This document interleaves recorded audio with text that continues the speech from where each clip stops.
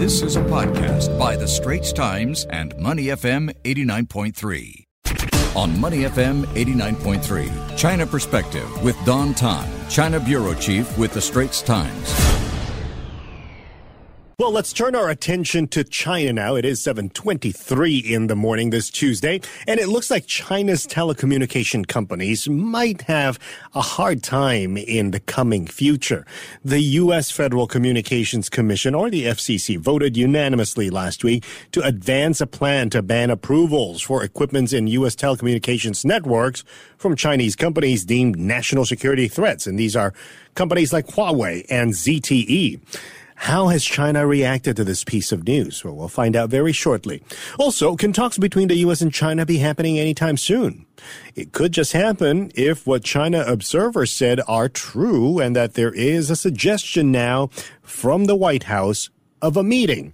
But are relations too tense at the moment to have a Xi-Biden summit?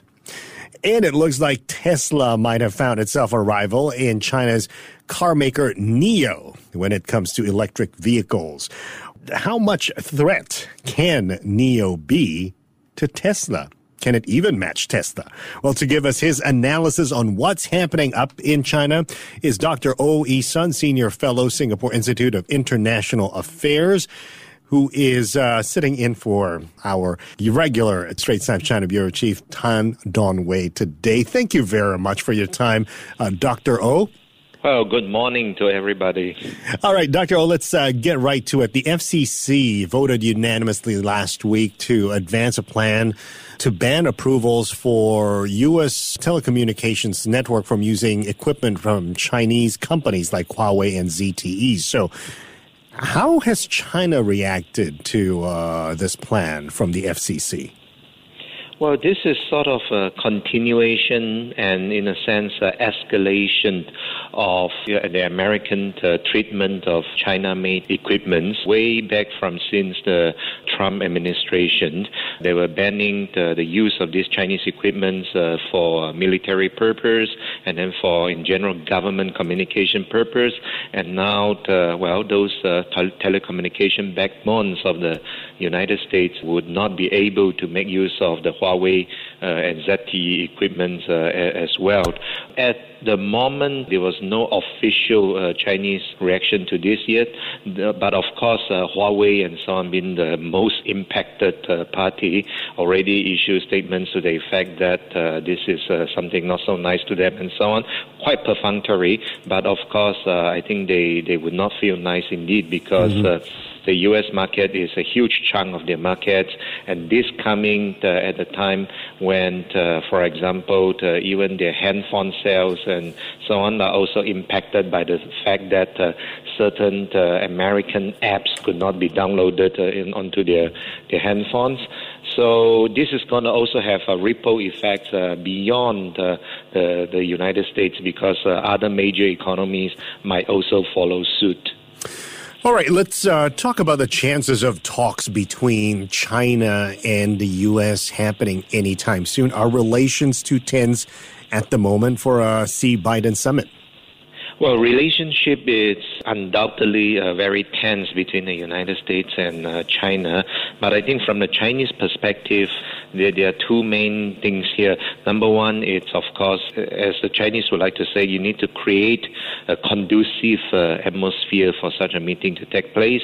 With recent very vociferous U.S. criticisms of Chinese actions in Xinjiang, in Hong Kong, and towards Taiwan, and so on. For China, that sort of touches upon their so-called red line, and they would like the U.S. to cease and desist from doing that. Number two, of course, China, when they have such a summit meeting, they would also like to have a series of concrete outcomes out of it, right? But now, judging from how Biden met Putin last week, it's more like a handshake and then, getting to know each other type of setup. And for Chinese side, that is not quite enough. So I think the next likely occasion for them to meet is the summit in October, the G20 summit. Right. So I would actually predict there will be at least some sort of sideline meeting, even just for, let's say, an hour or so. This podcast is available on our audio app. That's AWEDIO. Like us and rate us. And now, back to our podcast episode.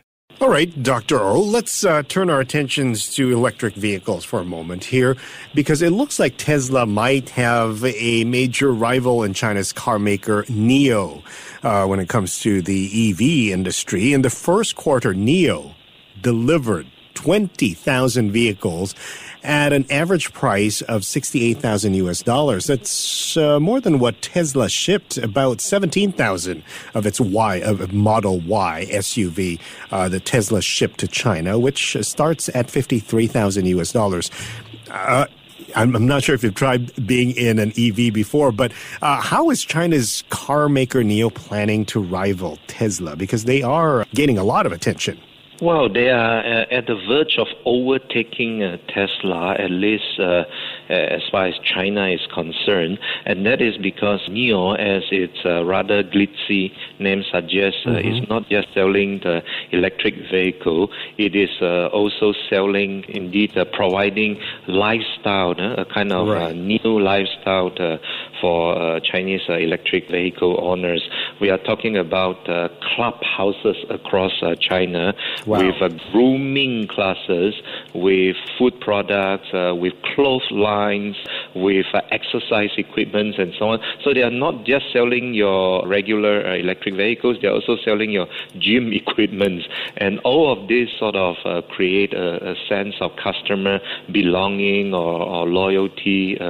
And that nowadays is a big part of doing business in China. With Tesla, you have Elon Musk and so on, but Elon does not go to China very often, right?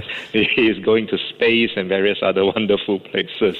So that's the difference between the two. Yeah, well, NIO, it seems, as you describe it, is selling this entire luxury status to its customers, not just an EV. Yes, indeed, and it does make money from all these sort of peripheral sales as well. You know, your T-shirts by NIO and so on, and your gym equipment. So, well, it's a total all-inclusive lifestyle choices for you, as opposed to just buying electric vehicle from Tesla. Yeah, and that's how you make money. Thank you very much for your insights, Dr. O. Dr. O. Yi-sun, Senior Fellow, Singapore Institute of International Affairs, joining us here on The Breakfast Huddle this Tuesday. The Asian Insider Podcast channel is also available on Apple Podcasts, Spotify, Google Podcasts, and our audio app. That's AWEDIO. Like us and rate us.